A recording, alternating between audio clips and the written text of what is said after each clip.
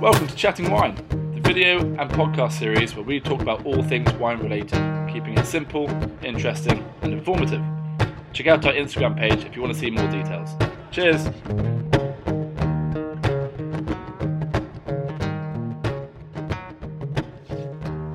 Hey guys, welcome back to Chatting Wine. Today we're going to talk about New Zealand wines. Really interesting area in the world for wines, lots of different types. And today we've got a good friend of mine, Ruby Hutton, on. So Ruby's family have a Michelin-star restaurant called Charles Napier. Ruby's worked sort of in wine and hospitality for the last 10 or so years, 8 or 10 years.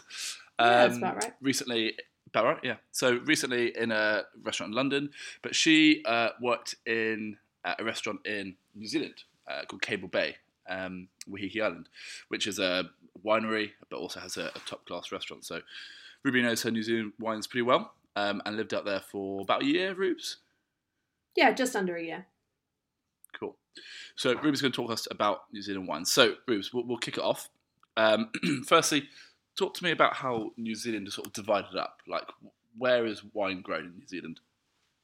So, wine is sort of grown all over New Zealand, but there are two sort of main areas. There's the North Island and the South Island. In the North Island, you get more of a tropical, warmer climate, and the areas are mainly sort of Gisborne, Hawke's Bay, Martinborough. They're the sort of three big star names that people sort of normally recognise. And then also there's Auckland and the Northland. And then in the South Island, there is Marlborough, which I think most people will know, Nelson, the Waipara Valley, Canterbury, and the central Otago. They're the main sort of regions. So you say they're different in climate. Like, how different are they? Well, I mean, New Zealand as a whole has a maritime climate because, like, obviously it's an island, so it gets lovely ocean breezes. However, up the north, it gets a bit hotter. Down south, it's a bit cooler. Marlborough, for example, is more of a dry, sunny climate. It gets the most sun and the least rain in the whole of New Zealand. Okay, that's interesting. And so that obviously affects what grapes are grown where? Yeah, definitely. It'll be hard to grow, for example, Sauvignon Blanc up north. But it's very easy to grow Sauvignon Blanc in the South Island, especially Marlborough. So you were talking. You said Marlborough. So that's obviously the most famous area in New Zealand. I think purely because it's Sauvignon Blanc. Is that right? Yeah, definitely. It accounts for 73% of New Zealand's wine production. The Marlborough area. It's over 20,000 hectares of vines are grown down there. Okay, so we'll come on to Sauvignon Blanc a bit later. Let's go through the red varieties in New Zealand. Can you sort of talk me through what's grown and where it's grown? I mean, you mentioned a few areas. It'd be good to sort of pinpoint what's grown where. So in the North Island, classic red blends, red blend grape varieties are grown up there. So Syrah, Merlot, Cabernet Sauvignon, they're the sort of big three that are grown up there, and mainly used to make blends. There are some places that just do Syrah by themselves. For example, Wahiki Island, where I was, that's quite famous for producing some really delicious, deep Syrahs, but also classic blends. Then you can also get Pinot Noir, but that's more down south. Hawke's Bay and Gisborne and Martinborough, even though they're on the North Island, do produce some really good ones. But the main places are the South Island because Pinot Noir flourishes in a cool climate, which is, mainly Marlborough, Nelson, Central Otago, which is the southernmost wine region in New Zealand. So Pinot Noir is really good down there. So I imagine the alcohol levels will be slightly higher in the North Island, purely because of the heat and the type of grape. Yeah, definitely. The grapes get more sun, so they can ripen further, which means they're much juicier. And obviously, the juicier, the sweeter, the more alcohol you get. Yeah, it's sugar content into alcohol, isn't it? Exactly, yeah. Cool. Okay, that's the red varieties. I mean, you said they blend a lot in the North Island. Do they not blend much in the South?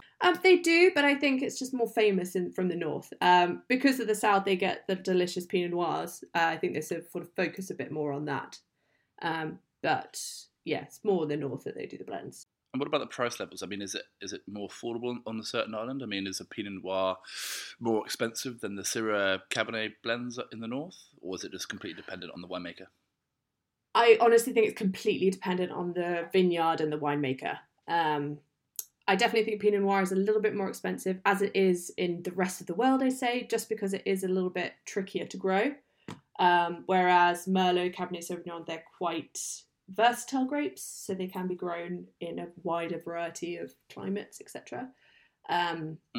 Yeah, so I think it's probably the same as like the rest of the world. Depends on the winemaker. Yeah, and so let's go on to the white grape varieties. I mean, let's kick it off with Sauvignon. I mean, obviously Sauvignon is just so popular in England. I mean, you see it. There won't be a supermarket or wine shop in the UK without a New Zealand Sauvignon, and I actually think in most restaurants there'll be a New Zealand Sauvignon. I mean, why is it so popular?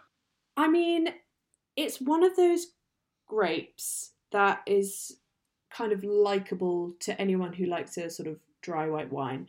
I think New Zealand Sauvignon Blanc, Marlborough especially, kicked off in the 1980s, I believe. It sort of rose to prominence.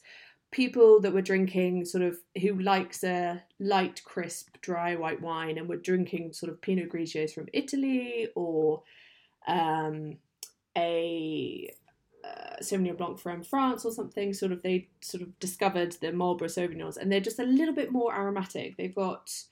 I find that the Marlborough Sauvignons are a little bit more grassier. You get sort of a more herbaceous flavour coming through it, whereas a French Sauvignon Blanc I personally find a little bit more citrusy and a little bit more fruity. There are some great wineries making Sauvignon Blanc in Marlborough. I think it's sort of become one of those things where, as you say, it's on every wine list, it's in every shop. So yeah, I mean, I'm not a massive fan of New Zealand Sauvignon. I don't know why. I think maybe it's just there is a lot out there, and I think obviously with more quantity comes a more diverse amount of quality. So you can have some really bad ones, and it just reminds me of going to go to dinner party, a house party somewhere where someone's bought a £6 bottle New Zealand Sauvignon from Aldi or something, and you have it, you're like, oh god, it's warm. So I think it just puts you off in that sort of thing. But it's one of those things, a bit like Malbec from Mendoza, isn't it? It's become super famous. And it may keep going. It may keep being popular, but it may not. I don't know. What other whites are there from New Zealand that you think are really good, and also what is growing there? The next two biggest ones are Chardonnay and Pinot Gris. Chardonnay and Pinot Gris are grown all over. They are really good up north. So you can get some really delicious Chardonnays from Gisborne, Hawke's Bay, Waiheke, where I was, sort of an Auckland area, and Pinot Gris as well. The Pinot Gris, I find that they sort of do a late harvest of it. Not late harvest so that it gets sweeter, but sort of they get the grapes a little bit juicier and fruitier. When you say Pinot Gris, are you talking about Pinot Grigio or Pinot Gris? No, Pinot Gris. Yeah, so Pinot Gris and Chardonnay, they're sort of the next two big grapes grown. And then there's also a little bit of Viognier being grown in the north as well, to get more of that sort of aromatic style. In the south, in Marlborough especially, some more aromatics are grown. So Gewürztraminer, Riesling, they're also coming out. And they can make sweet wines, but also just some nice, really aromatic, slightly off-dry white wines as well. It's really interesting because you talk about those two varieties of Chardonnay and Pinot Gris. Obviously, Pinot Gris and Pinot Grigio aren't too dissimilar. Same sort of family, I believe. But you think of, I think when the public think of those two grapes, they think of Chardonnay like high-end, very expensive, and Pinot Grigio, Pinot Gris, low-end, really cheap. But actually, I think probably New Zealand, they're much closer in quality. Is that right?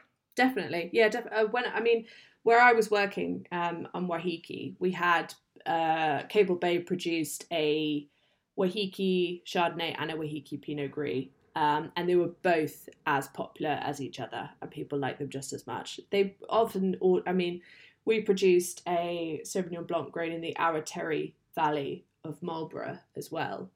And sort of those three, the Chardonnay and the Pinot Gris, were often more popular than the Sauvignon Blanc. That's interesting. And the Chardonnay there, is it oat, a bit like sort of the Burgundian Chardonnays, or is it a bit of a mix of oat and non-oat?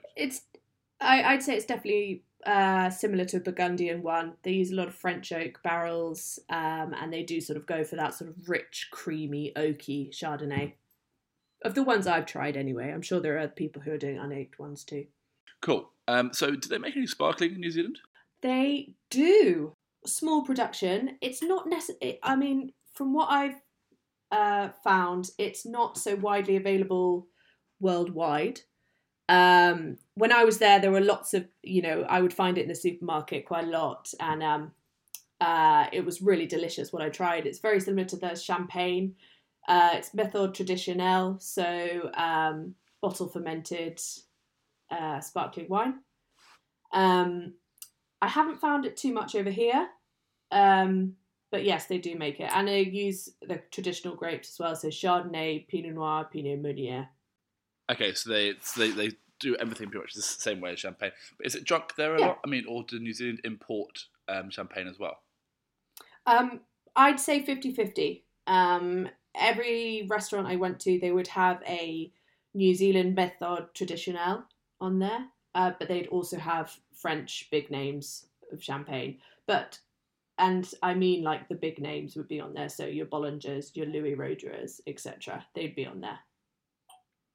I mean, speaking of this importing, I mean, how much, obviously New Zealand does some brilliant wines and there's a lot of wine planted there, maybe not as intense as, say, France or Italy, but the wines are really good there. I mean, how much is consumed, from New Zealand and from abroad? So if you went to a restaurant, you worked at a restaurant at a winery, but if you went to a restaurant in Auckland or something, what percentage would it be for, New Zealand wines to rest of the world wines? I would say it would be about 50-50. There would be a lot of French wines on a list, I would say. Quite a lot of French. And then, the rest would be New Zealand. And from all over. So, I was on Waiheke, which is just off Auckland. But there would be wines from the Auckland area, also Marlborough, also Central Otago, like all over. But then there'd also be classic French ones, some Italian as well. Okay, so the main bulk of it is still Italian and French, if it's coming from overseas. From what I can remember, definitely. Yeah. So what would your favourite picks be? I mean, you'll obviously have a favourite type of grape, but if from New Zealand, what would your top 3 wines be? Top 3 wines. So no pressure. Obviously I have to do a shout out to Waiheke Island, where I was living and working. It's not widely available over here, Waiheke wines. Probably the 2 most famous wineries from there would be Man O' War, which you can get over here, and also Stony Ridge. That's Syrah, isn't it? Man O' War, they do a mix of everything, but probably their most famous would be their Syrah, very high alcohol, very juicy, very rich. I had a bottle the night before I flew to New Zealand to live, and all I can remember was drinking delicious blackcurrant with lots of spice. Really, really amazing. There's also Stony Ridge La Rose, which is quite famous as well. Comes up against lots of the classic Bordeaux blends and often sort of is on a level playing field with them. Lots of people really, really love it. My old flatmate is the general manager there, and it's really, really delicious wine. Outside of Waiheke, I will talk about other things. Outside of Waiheke, the first New Zealand Chardonnay that I ever tasted when I was learning about wine, when I was working at my family's restaurant, was Kumu River Estate Chardonnay. It still, to this day, is my favourite New Zealand Chardonnay. I very excitedly got to go there when I was living there. It's just outside Auckland. A really small little winery, family run. and just amazing, amazing wine. If you can get to taste their Matty's Vineyard Chardonnay, that's what it's sort of their top one, which is their best vineyard, select grapes. It's just amazing. Cool. I mean, you say you couldn't find many Waiheke Island sort of wines in the UK, but I think if you, maybe not in the supermarkets, but I reckon if you go to the wine merchants, you'll have more luck there. I had a little look in preparation for this podcast because I thought, it'd be good to do that. And I couldn't find too much. The thing is, the island is so small, it's such small production, there isn't much wiggle room for export. However, Man O' War, which is sort of the most well known, they are the biggest producer on the island. So they have a little bit more scope to be able to export across the UK. And also a lot goes to China from New Zealand as well. Oh, really? What's the reason behind that? Just it's easier to get there. I mean, I don't know the ins and outs behind it, but I think the sort of Chinese have discovered that New Zealand do delicious wine. And probably a bit more affordable than the French as well. A little bit, yeah. And also, yeah, as you say, it's a bit closer.